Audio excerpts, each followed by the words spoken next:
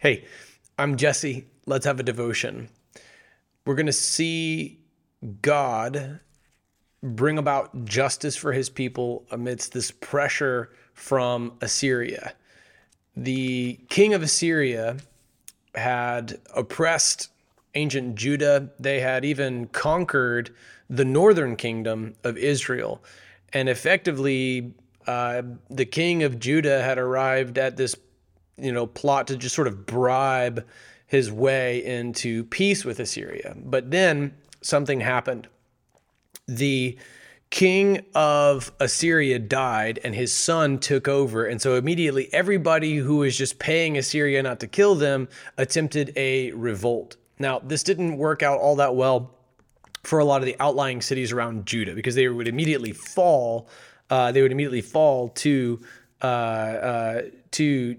King Sennacherib's army. Let's look at the text of Isaiah chapter 36.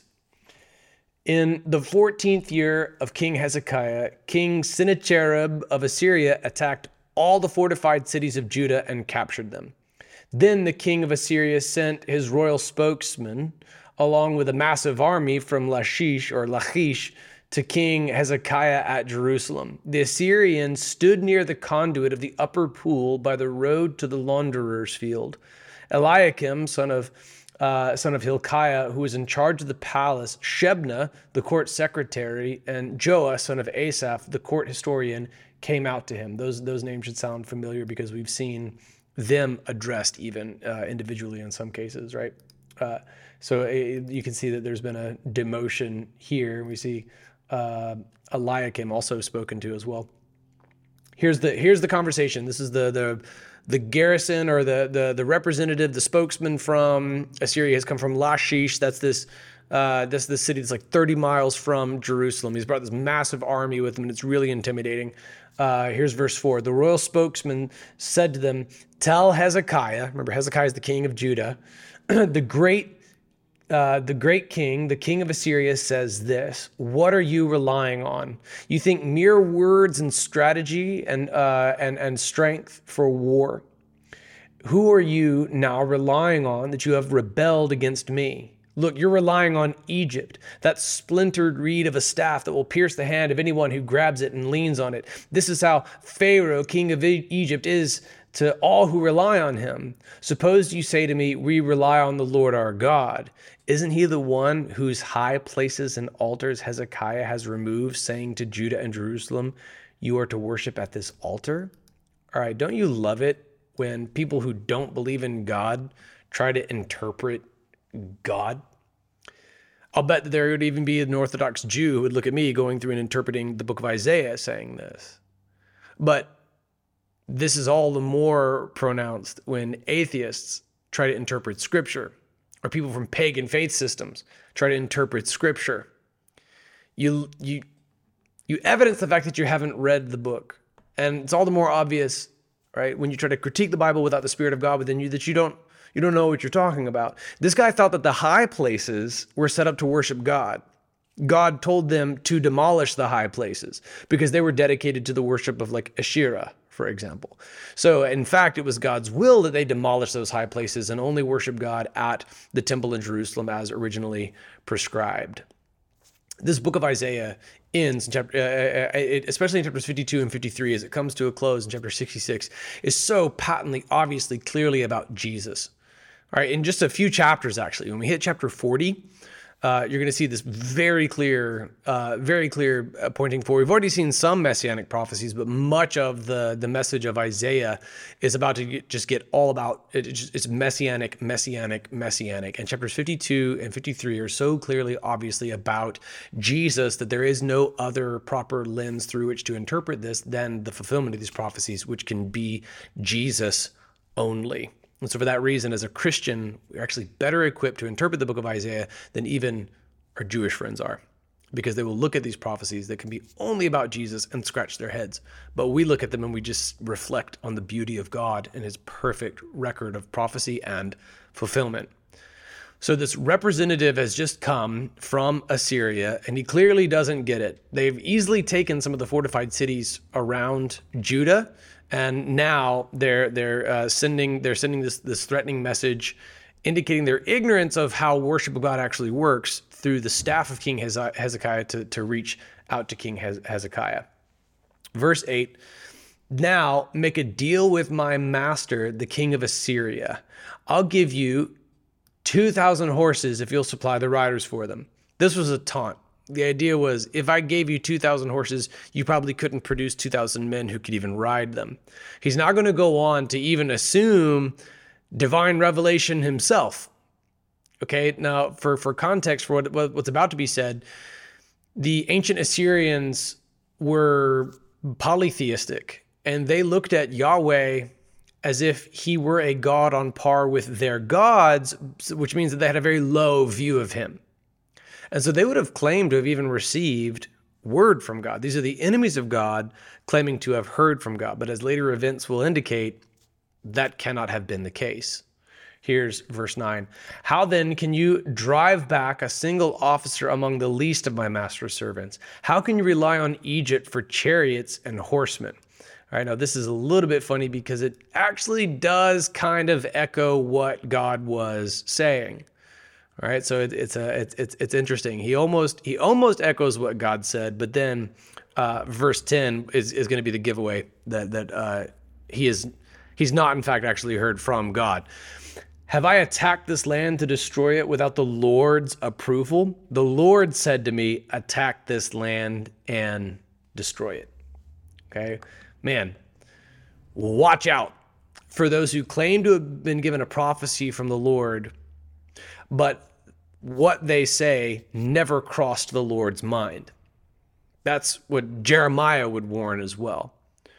Watch out for this. Watch out for this. Like, God is going to deal with you. If you claim to speak on behalf of God, you attempt to add on to the word of God.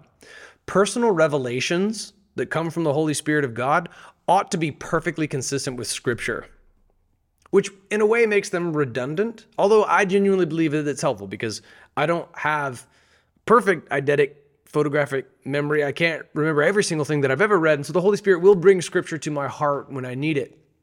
But that does make them redundant. However, if what one would claim as a personal revelation from the Holy Spirit of God is in conflict with what Scripture says, then it is in fact satanic, and you've given voice to demons while claiming to speak for God. Now, this is important to also remember. God can speak through anyone. Remember the high priest Caiaphas? He inadvertently prophesied about Christ, saying it's better for one man to die than for the whole nation to perish. He was speaking strictly in the classic metaphysical era of the Jews about a total underestimation of the ministry of the Messiah. He was speaking strictly in the political interests of Israel, but he inadvertently prophesied. All right, we've seen Balaam, even the prophet for hire, inadvertently speak on God's behalf to bless Israel when he was actually paid to curse Israel. God can speak through Balaam's donkey. He can speak through Balaam himself. He can speak through Caiaphas. He can speak through anyone. But he didn't say this. He didn't actually talk to this guy. Was this guy being genuine? Okay, which would mean that he's delusional. If that's the case, then it wasn't God who said that. It was, in fact, the devil, right? Or was this guy just bluffing? In which case, watch out, because you'll be taken to task if you claim to be a prophet of God, and what you've actually said is from your own flesh, or is even demonic in nature. Whether you're delusional or lying, neither is good.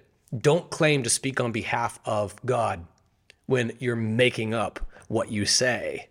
Now, this is an obvious rebuke for this emissary from the Assyrian army, from King Sennacherib, but I think that it also has direct application within Christian circles today. Okay, if you claim to have a divine revelation and you're making it up, you are in fact just like this royal spokesman from King Sennacherib. The Lord said to me, attack this land and destroy it. Now, stay tuned because you're going to see how that is overtly untrue. He did seem to get a little bit accurate in verse 9 though, and this is what I think is the giveaway.